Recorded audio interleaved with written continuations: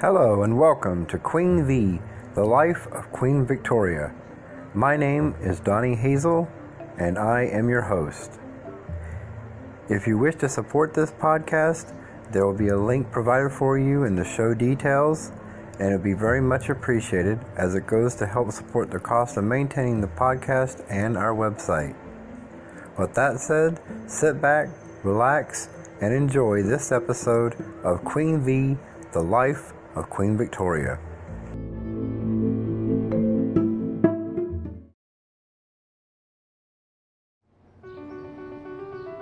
Britain's longest reigning monarch, mother of 9, grandmother of Europe and Empress of India, Queen Victoria ruled in a century of revolution, turbulence that cost other European monarchs their thrones, while Victoria reigned supreme. Yet Victoria, that great figurehead of empire, was at all times a woman who formed intimate relationships with those around her. Some conventional, some not so conventional. But perhaps the Queen's most enduring relationship was that with her pen. She was one of the 19th century's most prolific diarists. From childhood to widowhood, she put her thoughts onto paper. Matters of state, family gossip, current affairs, diplomacy, and death, she recorded her thoughts on everything and everybody.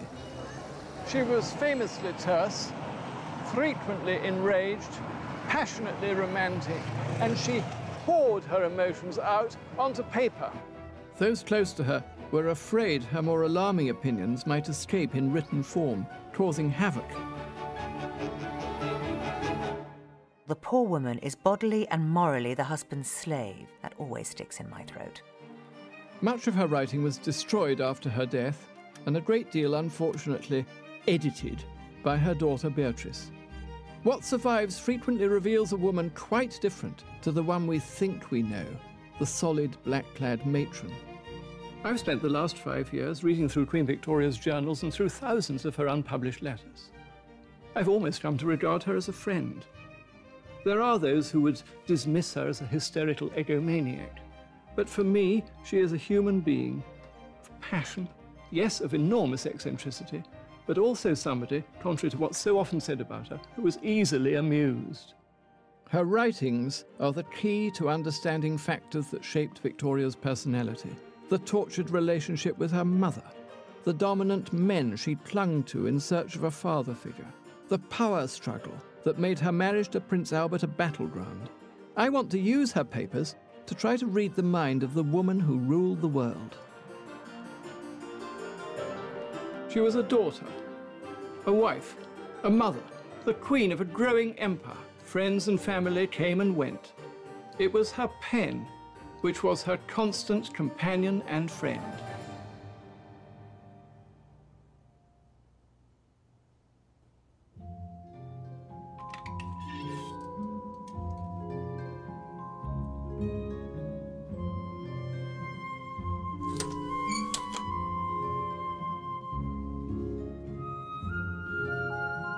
Despite running the most powerful nation on earth, throughout her reign, Queen Victoria always found time for her journal.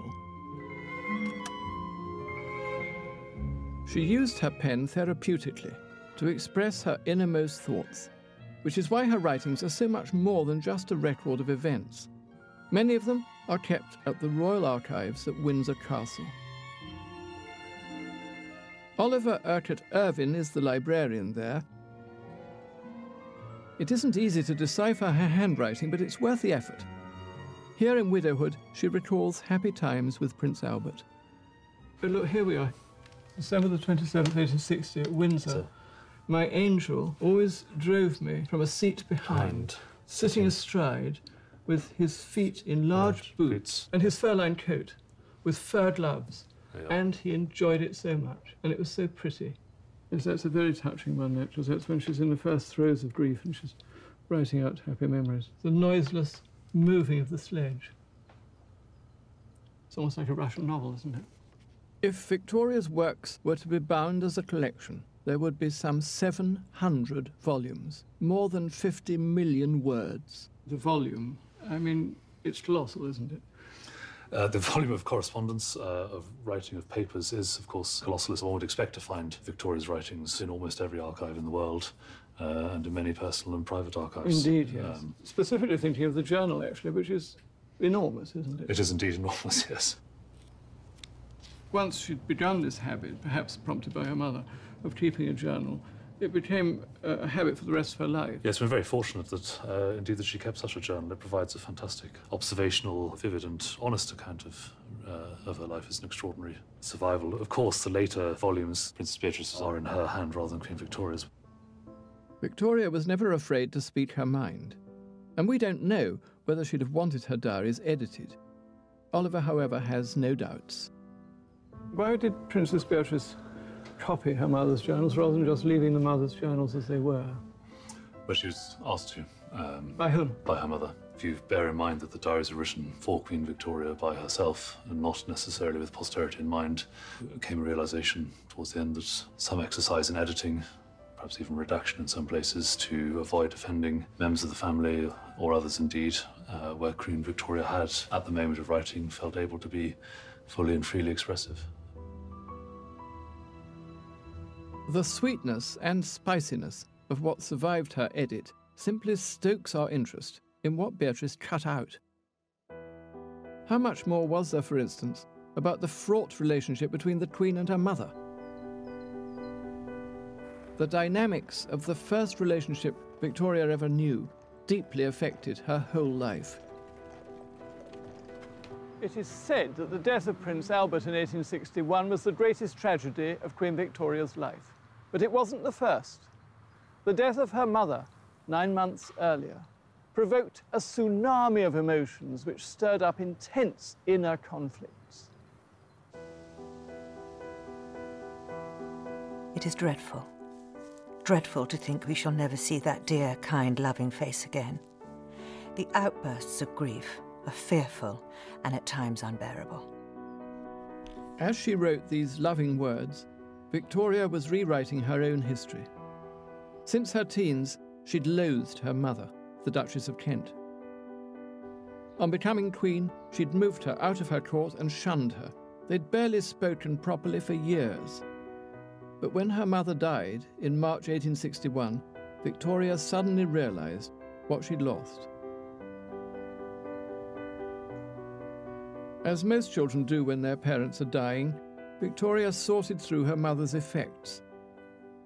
Amongst them, small pink love notes written to Victoria when she was a young girl and placed under her pillow. My dearest, beloved Victoria, let me say a few words to you before you shut your dear little eyes.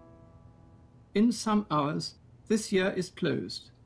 Let us thank the great and almighty God for all the many blessings we experienced this year. Well, you can imagine with what shock Victoria read these letters in grown-up life after her mother had died. Since she and her mother had become estranged, Victoria had told herself that her mother had been unkind, that she'd had an unhappy childhood. And here was visible, tangible evidence that her mother had adored her, and that there had been many periods of joy in her childhood. She had the letters bound up in this magnificent leather volume and pricked out on the cover the words, "From dear Mama."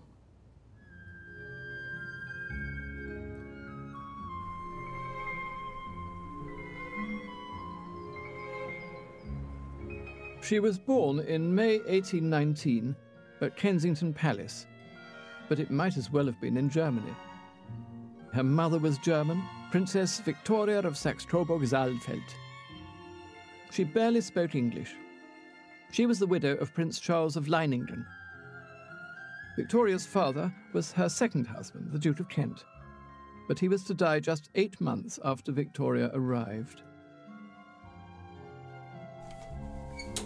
That she never knew her father was arguably the single most important factor in Victoria's psychology. The Queen would spend her life searching for a father figure. Widowed a second time, the Duchess of Kent was by royal standards impoverished. Her brother-in-law, King William IV, allowed her to carry on roughing it rent-free here at Kensington Palace, where she fell prey to the ambitious John Conroy. Historian Kate Williams has chronicled events at Kensington Palace.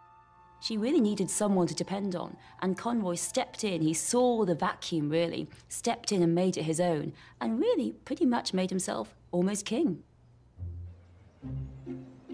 For little Victoria, looking for a kindly man to play Papa, Schemer Conroy was a disaster.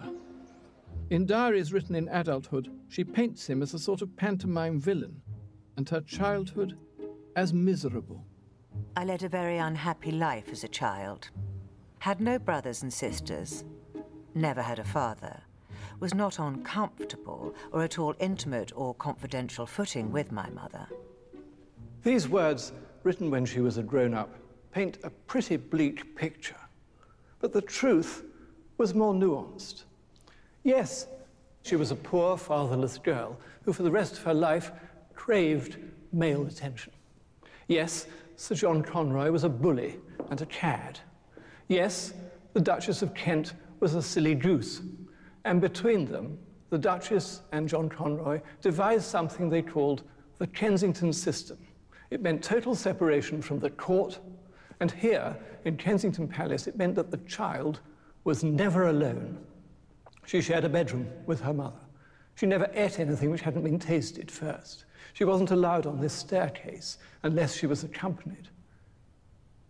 The Kensington system was really a way in which the Duchess of Kent and John Conroy, in particular Conroy, wanted to control Victoria. This vision that she would come to the throne at 12, 13, and they'd be in charge. And Conroy, presumably, was the chief agent of this system. The Duchess of Kent was a woman who really was out of her depth. She was out of her depth in Britain. She knew the royal family hated her. She couldn't really speak English. When Conroy came along, he said, you know, I can see an opportunity here. And so Victoria, this tiny, plump little child, this really little toddler, she's everyone's passport to glory, to riches, to massive grandeur. It was a repressive regime. But while Victoria's diaries recall a lonely childhood, we must remember she was prone to reinterpreting her own story. Deirdre Murphy is curator of the Victoria Revealed exhibition at Kensington Palace. So this is the room that Princess Victoria was supposedly born in. Oh, she was born here? Yes, she was born in this room.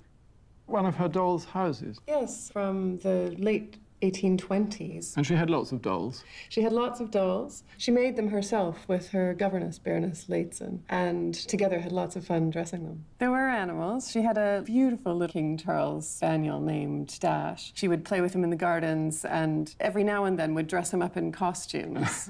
She did have quite a happy childhood. When she looked back on it, she saw it as unhappy. And I wonder whether you think, in fact, it was the bullying of Conroy when she was a teenager that led her to have this view.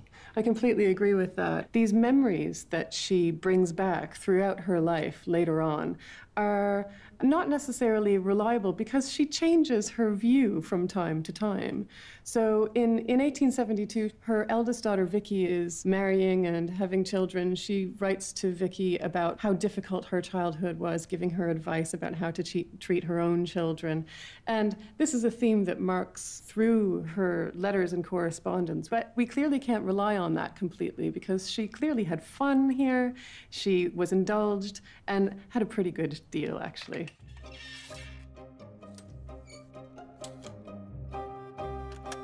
At 6:30, we went to the play to Drury Lane. It was Shakespeare's tragedy of King John. The principal characters were King John and Mr. Macready, who acted beautifully. We came to the very beginning and stayed to the very end. I was very much amused. Her mother and Leighton and Victoria were stage-struck, and they often came here to the glitzy London West End. The Theatre Royal, Drury Lane, was one of their favourites. To the play, to the opera, to the ballet. You and I, to give ourselves a treat, might go to the opera or the ballet 2 or 3 times a year. Victoria, as a teenager, went to the opera 2 or 3 times a week. Victoria's family ruled in turbulent times. Her uncle, King William IV, was the last monarch to appoint his own Prime Minister in defiance of Parliament.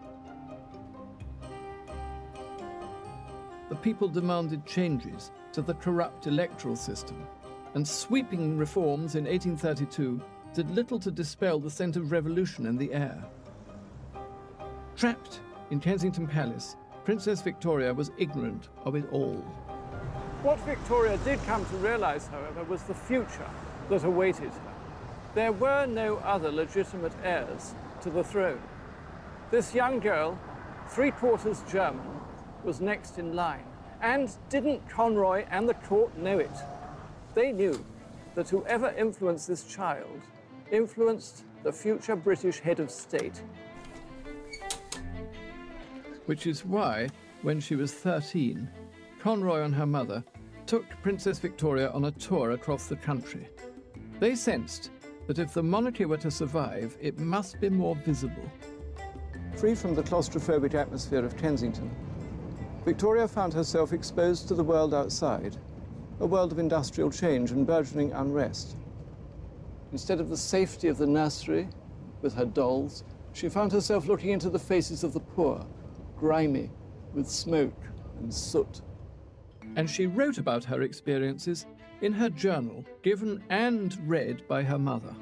We have just passed through a town where all coal mines are, and you see the fire glimmer at a distance in the engines in many places. The men, women, children, country and houses are all black. Professor Jane Ridley has written a life of the Queen. It's quite interesting. She was sent on those tours, which she rather hated, around England. And the pressure she was under, I think, is quite extreme. I think it might account for why she actually hated appearing in public later on in life. I think her mother saw keeping a journal as part of the training of being a monarch. It's fascinating. So it was, in a sense, part of the Kensington system, the journal? I would say it was.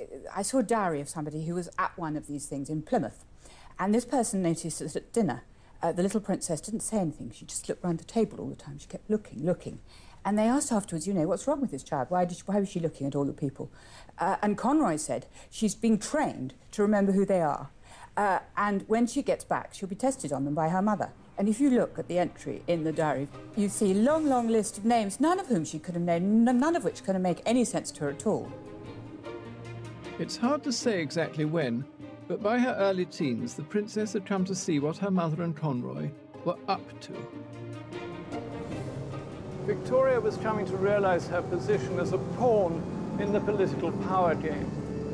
And she came to feel that her mother was siding with Sir John Conroy against her. Things came to a head here in the seaside town of Ramsgate on a fateful day in autumn 1835, when her hatred of Conroy was confirmed and she came to loathe her mother.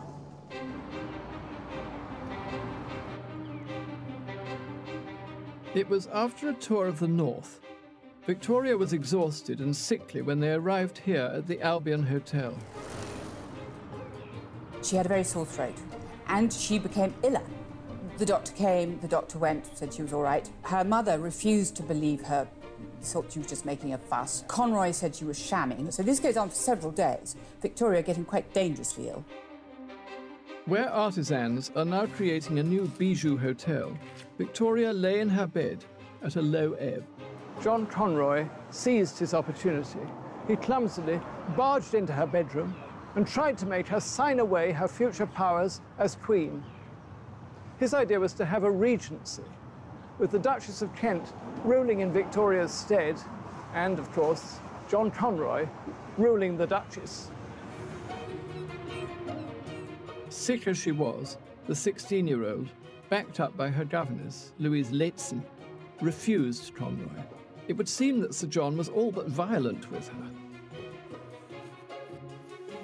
I resisted in spite of my illness and their harshness, my beloved Lehzen supporting me alone.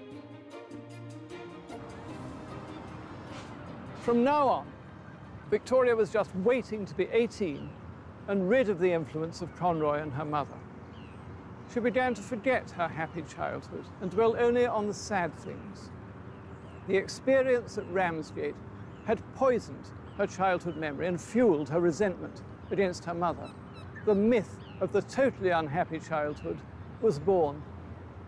But Victoria was also possessed of a sense of destiny. She knew that Uncle William wasn't going to be alive for much longer. The king had fathered 12 children, but no living legitimate heir. In June 1837, he died in his sleep of a heart attack. Her mother woke Victoria. I got out of bed and went into my sitting room, only in my dressing gown, alone, and saw them. Kneeling before her, the Archbishop of Canterbury and the Lord Chamberlain were now her subjects. Victoria, more German than British, was now Queen. She was ready to throw herself into the role. The survival of the monarchy itself depended on her success. I am very young, and perhaps in many, though not in all things inexperienced, but I am sure that very few have more real goodwill and more desire to do what is fit and right than I have. Victoria was now free of the Kensington system and all it represented. But she was just 18 years old, and she needed help to be head of state.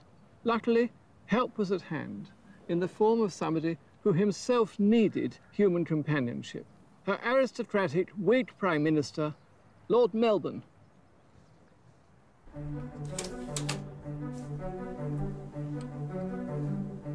Cometh the time, cometh the father figure. Melbourne was everything that Conroy wasn't. He was loving, kind, and emotionally intelligent. He saw what she needed, and he lavished it on her. In her diary, Queen Victoria had described herself as the little fatherless girl. Now the 58-year-old Prime Minister made sure she felt in control, but safe in his care. It was he who prepared Victoria and who stage-managed the momentous coronation here at Westminster Abbey in June 1838. Since 1066, almost every English monarch has been crowned here. Victoria had been raised to be ready for this pivotal moment in her own life and that of the nation since her birth. There was a two-day fair in the park. There were illuminations. There was a firework display. There were people swarming into central London to see their new queen. She was woken at 4 a.m. by the booming of the guns in the park. And yet, she doesn't mention her mother once when she came to write it up in her journal. The central figure for Victoria on her coronation day was Lord M.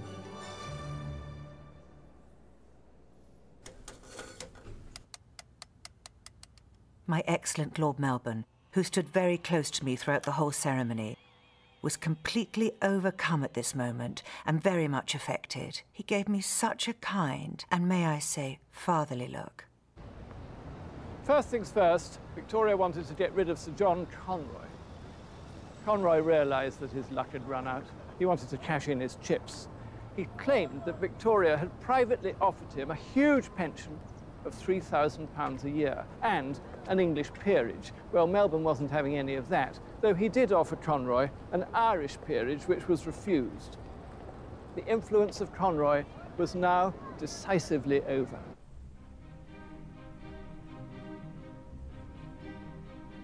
There is no end to the amusing anecdotes and stories Lord Melbourne tells, and he tells them all in such an amusing and funny way.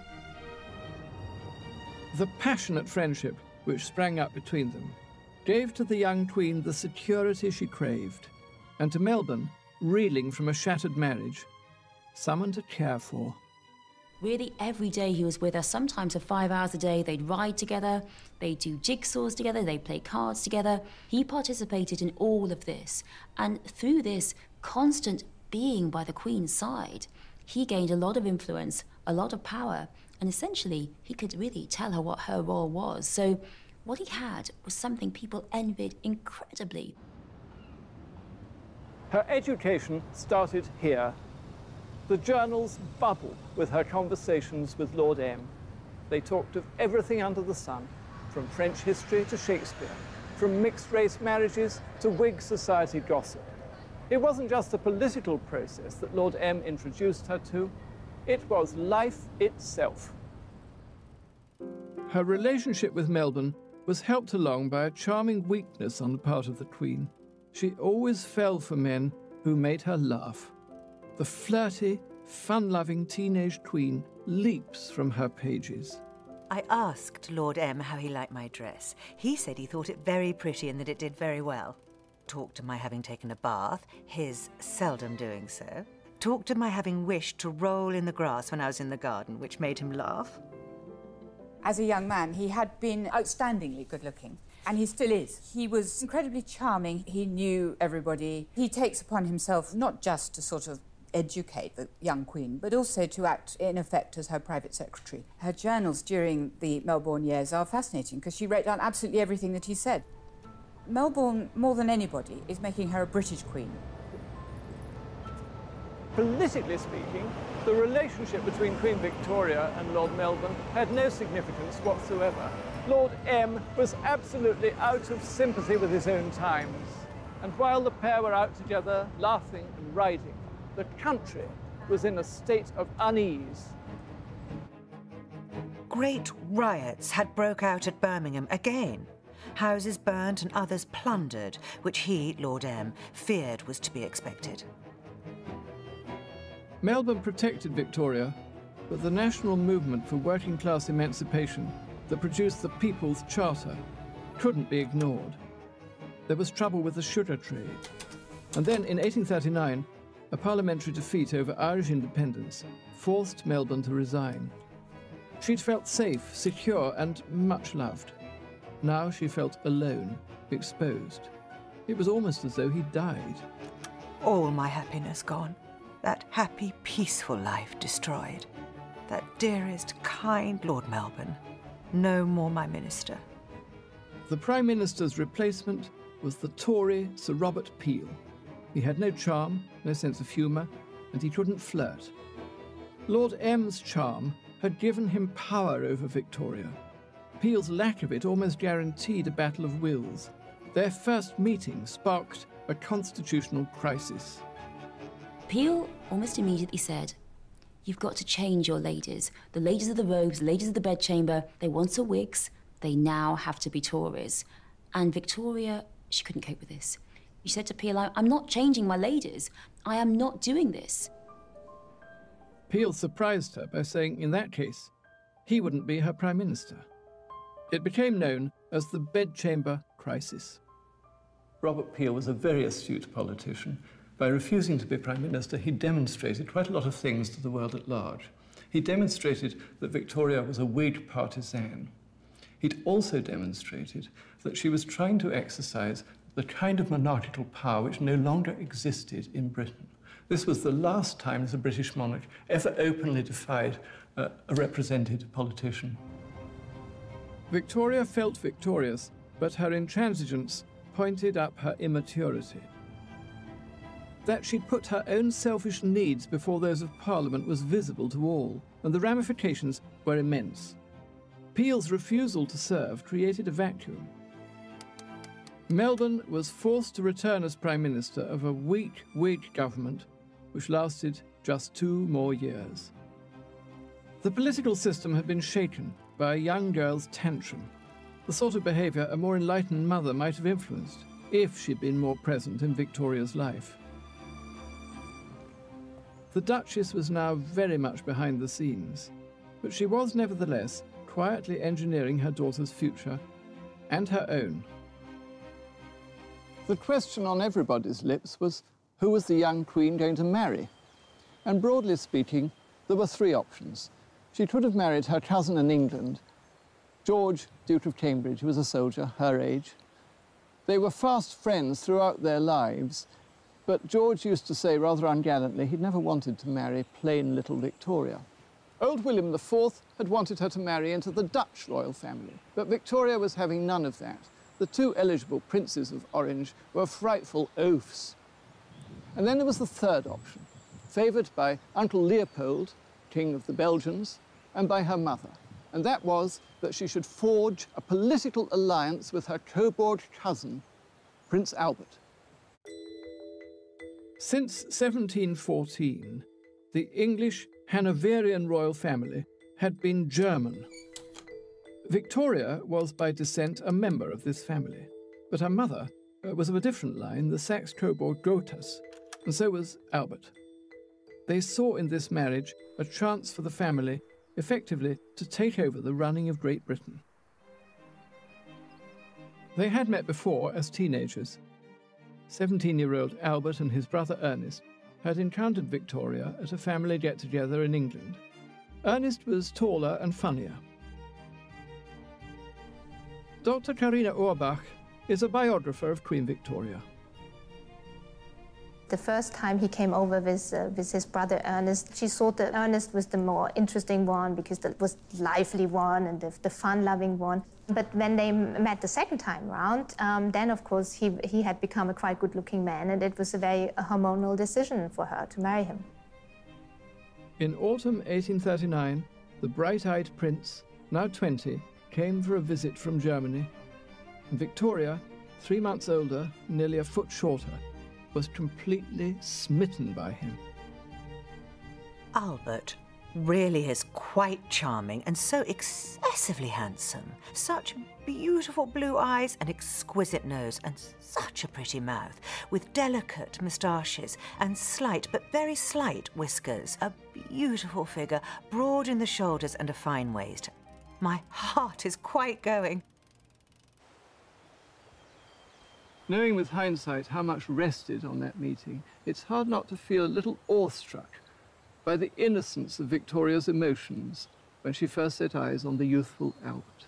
They were destined to become the grandparents of Europe, one of the most famous couples in history. But the path ahead was not going to be an easy one. Victoria was extremely vulnerable emotionally.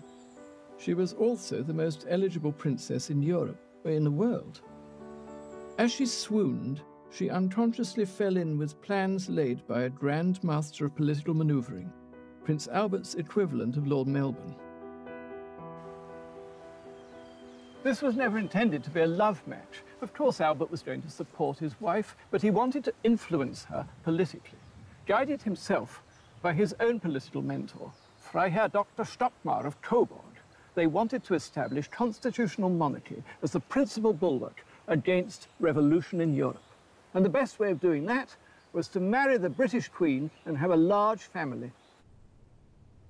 So Albert took this marriage on as a challenge. And he knew it would be tough, because that's what Stockmar told him when he was about to go to England the second time. He said, do you want to do this? This is going to be a hard life. You know, you will have to help this woman in distress. That's how he sold Victoria. Albert was a controller and a cold fish, but from the first, they were passionately and physically in love.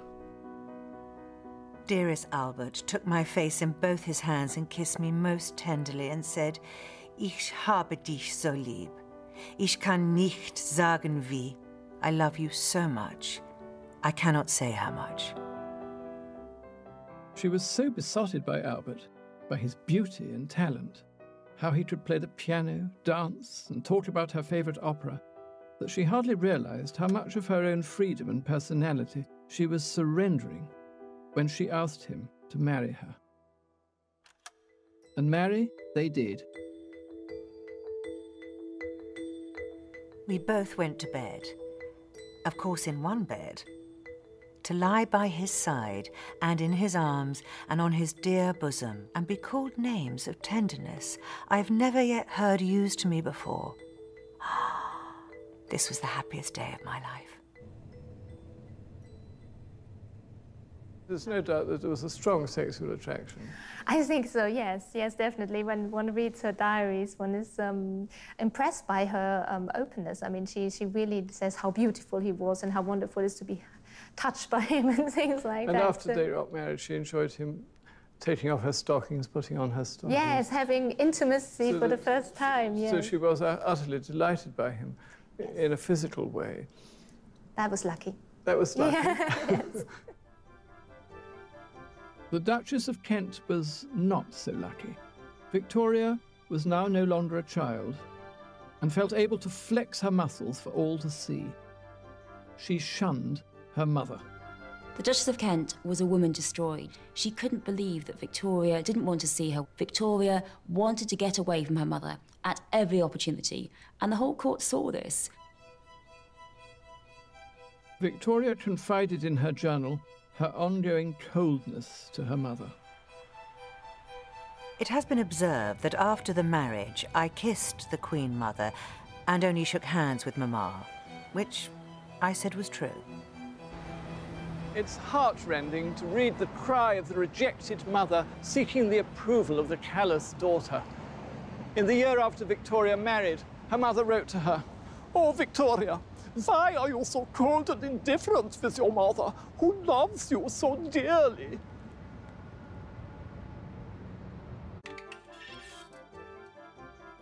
But the Queen had eyes for Albert and Albert alone.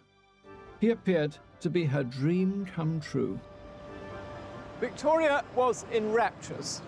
Her mother, who'd planned the whole thing, was sidelined. Victoria took a lease of £2,000 a year on this house, 36 Belgrave Square, and she dumped her mother in it.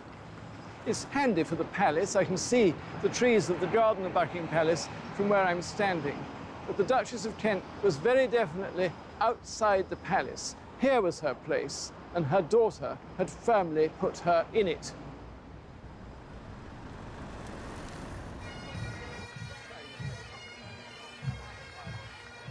What Victoria wanted now was solitude, romance, and excitement in company of her man and Superman, Prince Albert.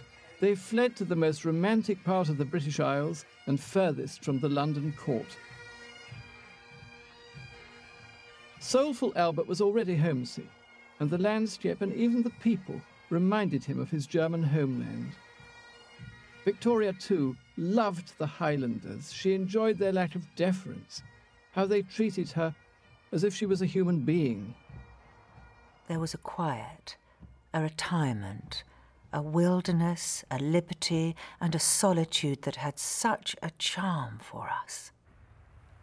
You can hear the relief in Victoria's words, her joy at being out of London and away from state duties. They both loved the great outdoors, Victoria and Albert. He liked going deer stalking. She was a very good watercolourist and liked to take her sketchbook out onto the hills.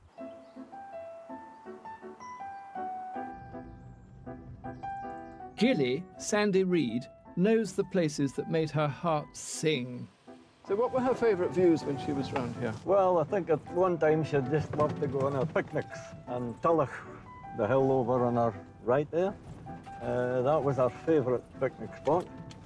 She would get on the pony, ride side saddle up the hill, and Albert he would go off stalking, and she would just wait, and they would have a picnic waiting for him coming back again. Have you heard whether Prince Albert was a good shot or not? Well, I don't think he was really a good shot, like, you know, but Was he not? he always seemed to have what you would call hard luck. In the evenings, they would retire to the homes of the Scottish nobility for whisky and flings.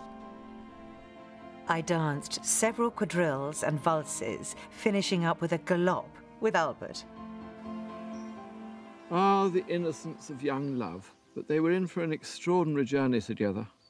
Neither of them wanted to surrender their independence. Both wanted power, and more than is the case in most marriages, there were to be some furious clashes of wills. Initially, Albert thought he'd won because Victoria said she'd obey him in the marriage ceremony, but that was just for show. Victoria saw Albert as a helper. Nothing better in her vision. She was writing letters and Albert was getting the blotting paper. That was his role. He wanted to be king. He wanted to have power. Albert wanted control, and all he had to do was to let nature take its course. Within a month of the wedding, Victoria was pregnant. And when she first fell pregnant, she was pretty miserable. She just thought, this has happened so quickly. And she wrote to Uncle Leopold, who was thrilled and so excited, said, if I have a nasty girl at the end of all my trials, I'll drown it. Victoria was conflicted. She adored Albert, and he wanted more children. But with every pregnancy, she had to give him more executive power. and he hadn't reckoned on her fury. After she gave birth to the Princess Royal, Vicky, she suffered from terrible postnatal depression, and there was a most awful row with Prince Albert. "There is often an irritability in me," she wrote, "which makes me say cross and odious things which I don't myself believe and which I fear hurt Albert." Albert just couldn't cope with the swings of emotion and with the rows, and he wrote in despair to old Dr. Stockmar, who was both a medical doctor as well as his political advisor, for advice. "Victoria is too hasty and passionate for me to be able often to speak of my difficulties. She will not hear me out, but flies into a rage and overwhelms me with reproaches of suspiciousness, want of trust, ambition, envy." She was at once furious and adoring. She missed the brief but golden period when Albert was hers alone. She was jealous of the children on whom he lavished his attention. She hated being pregnant, and she hated that she wasn't enjoying any of the children. That's really sad. I mean, in his letters, he keeps saying, "Why do you always nag them? Why can't you be kind to them?" And she didn't have many motherly feelings because she was so obsessed with her husband. Victoria was in a very difficult position. On the one hand, she was the Queen of England. On the other, she was a young married woman who simply couldn't stop losing her temper, and sometimes the rages amounted to almost madness.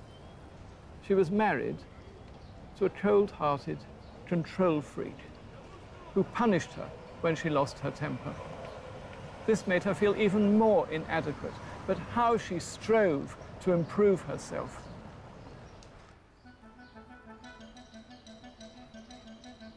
Locked away in Windsor Castle are the most fascinating of the Queen's diaries, written later in her marriage. They were Victoria's secret, and they demonstrate how Albert had her in an emotional flux, by turns angry, elated, even self-flagellating. This volume is called Remarks, Conversations, Reflections. And here's what she writes on her wedding anniversary, February the 10th. "What cause have I ever for gratitude? And yet, alas, how often, and even to my distress on this holy day, does my foolish susceptibility and irritability cause me misery for moments, and annoyance to that most perfect and unselfish of human beings, my adored husband."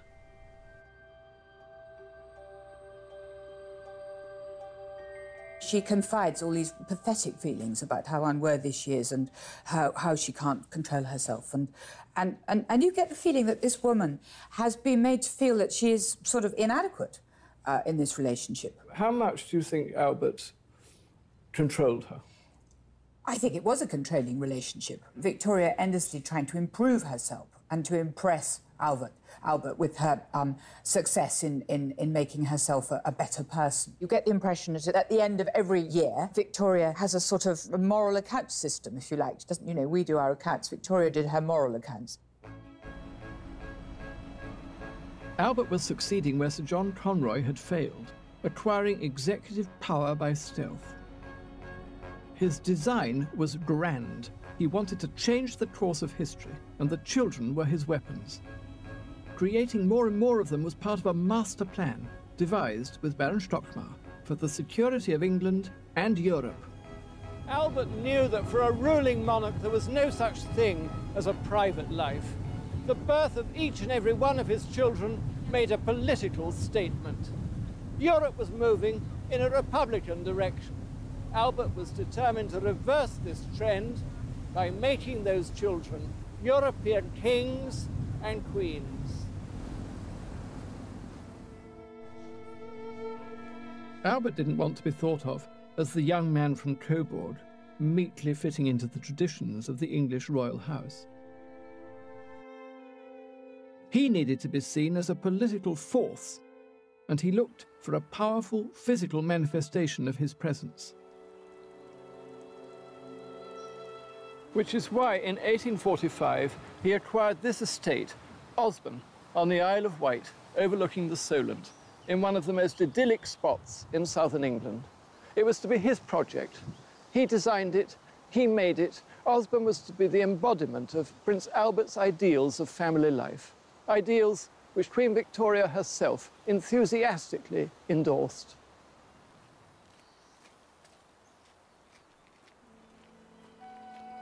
It is impossible to imagine a prettier spot. We have a charming beach quite to ourselves. We can walk anywhere without being followed or mobbed.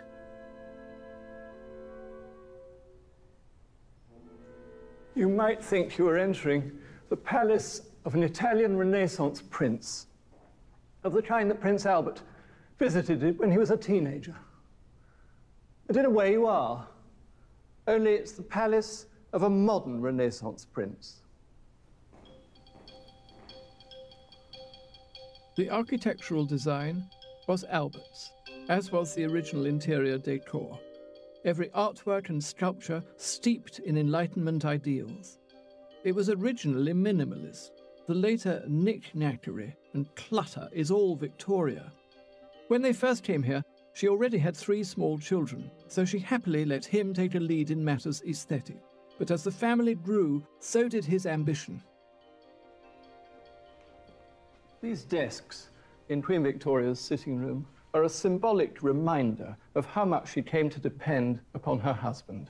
One for Albert, one for her.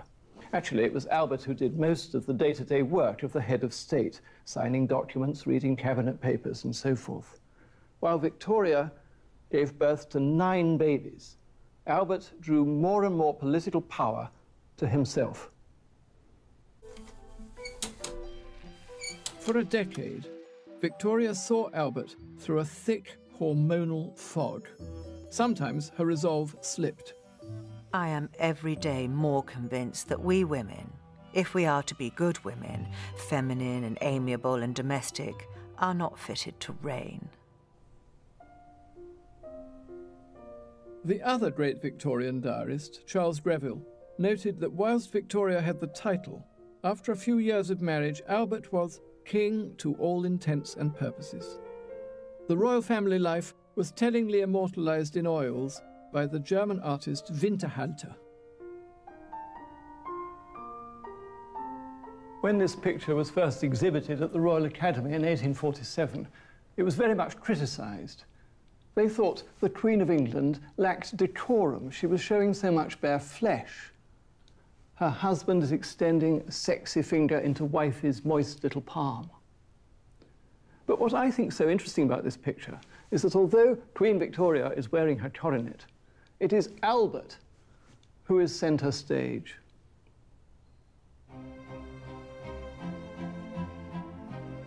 It's a picture of familial contentment, but also of Albert's success. By now, he'd achieved what he left Germany to do. Perhaps his greatest success was Princess Vicky. Whatever happened to Albert in the future, she would carry on his work, perhaps even control her mother.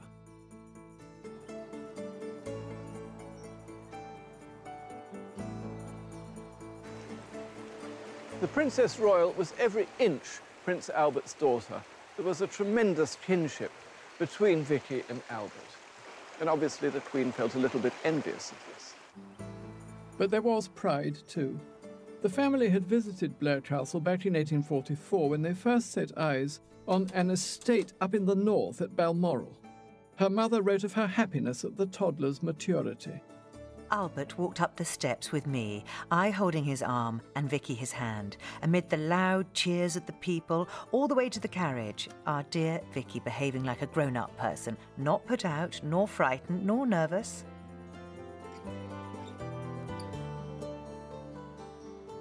"11 years later, now aged 14, Vicky was back here with the family in the landscape of the Highlands that so reminded her father, the Prince Consort, of the dear German Heimat.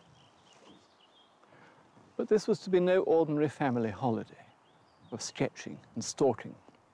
Victoria and Albert had long planned to marry each of their children off to different European royal houses in a series of political alliances.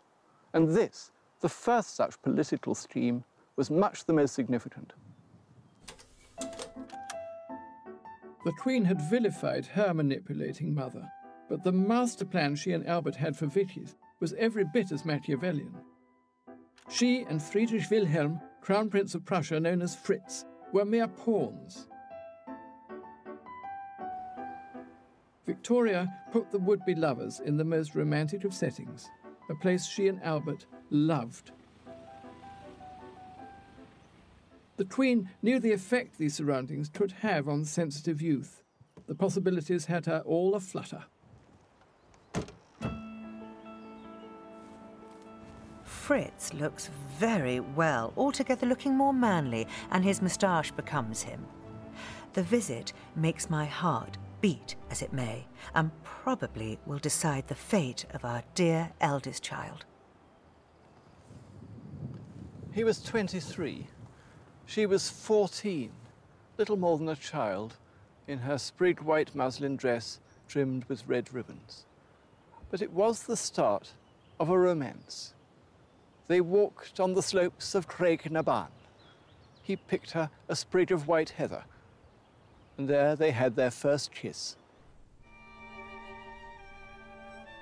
The plan had worked.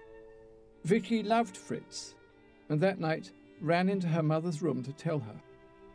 Having engineered the whole thing, Victoria, conflicted as ever, now tried to take control, insisting Vicky delay marriage until she was 17. Queen Victoria felt the classic envy that mothers so often feel for daughters when they emerge from childhood into womanhood, especially if the daughters have been very close to the father. She complained of Vicky's waywardness of temper, sharp answers, and lack of self-control. A pretty ripe case, you might imagine, of the pot calling the kettle black.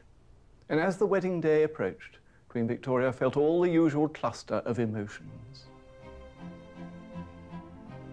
She will no longer be an innocent girl, but a wife, and perhaps this time next year already a mother.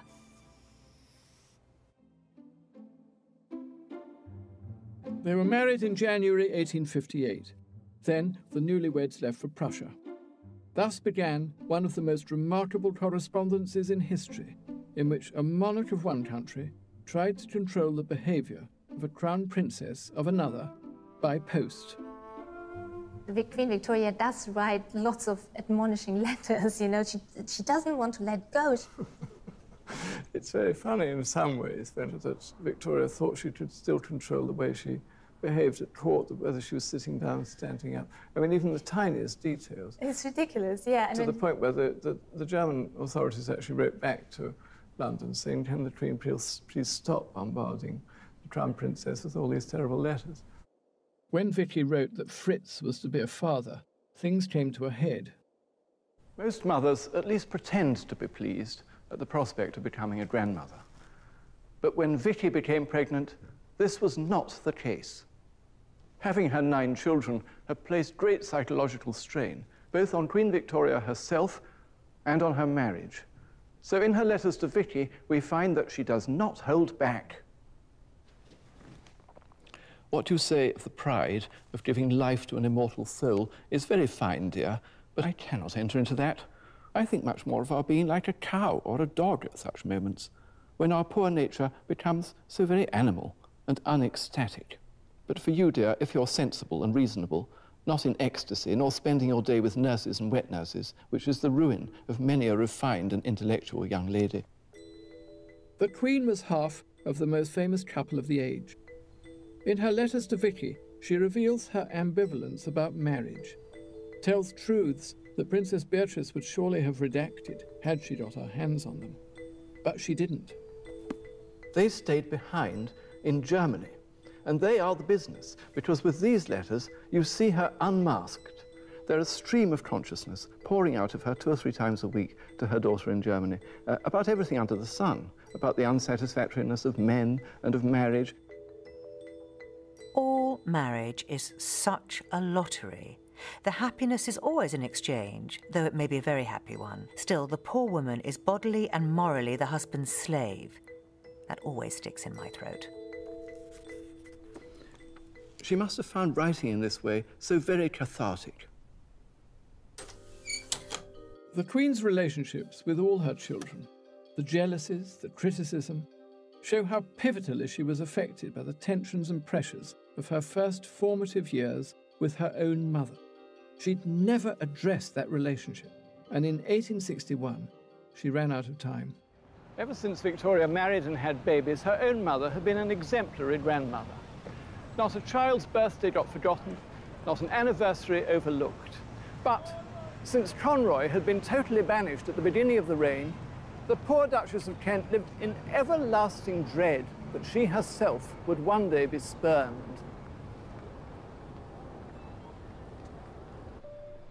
Victoria had convinced herself that it was her mother's heavy-handed parenting that had sundered the bond between them.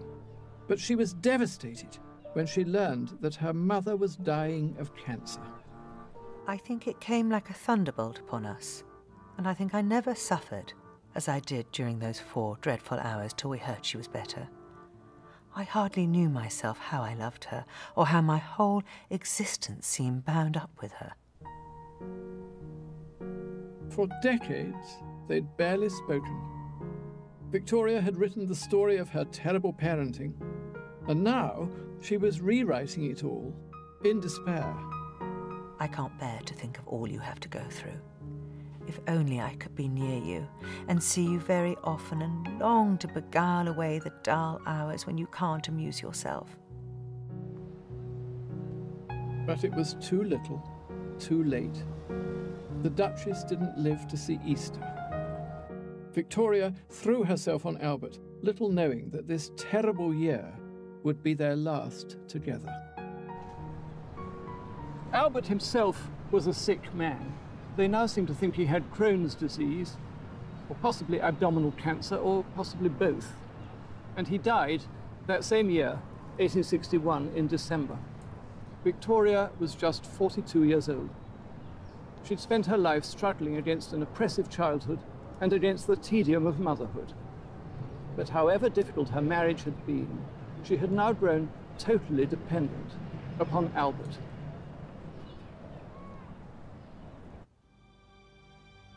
Writing to her Uncle Leopold, she cried out, "The poor fatherless baby is now utterly broken-hearted and crushed widow of 42. Victoria was often on the brink of instability. Now, grief precipitated a mental crisis that had some advisers wondering if she'd inherited the famous Hanoverian madness. It must be said that mourning became her, drama queen that she was. 1861 was her annus horribilis, her darkest hour. She ended it as an orphan and a widow. And it would be the making of her. The widow of Windsor, as she would come to be known, was no longer in the shadow of her brilliant, puritanical angel, Albert. So there will be another story to be told, and it's a story of liberation from him, in which Victoria found herself alone, able along the journey to make some most unlikely friendships as she became her own woman. Next time, his life was over, but her life wasn't over. In Widow's Weeds, Victoria is anything but retiring. Her writings reveal a queen quite different to the icon we thought we knew. Freed from Albert, she becomes a politician, a diplomat, and perhaps a lover. Woman, what are you doing? The most powerful monarch on earth is a woman unchained. Is there a feeling Dr. Reed knew the nature of the relationship? Yes. And on the verge of a nervous breakdown.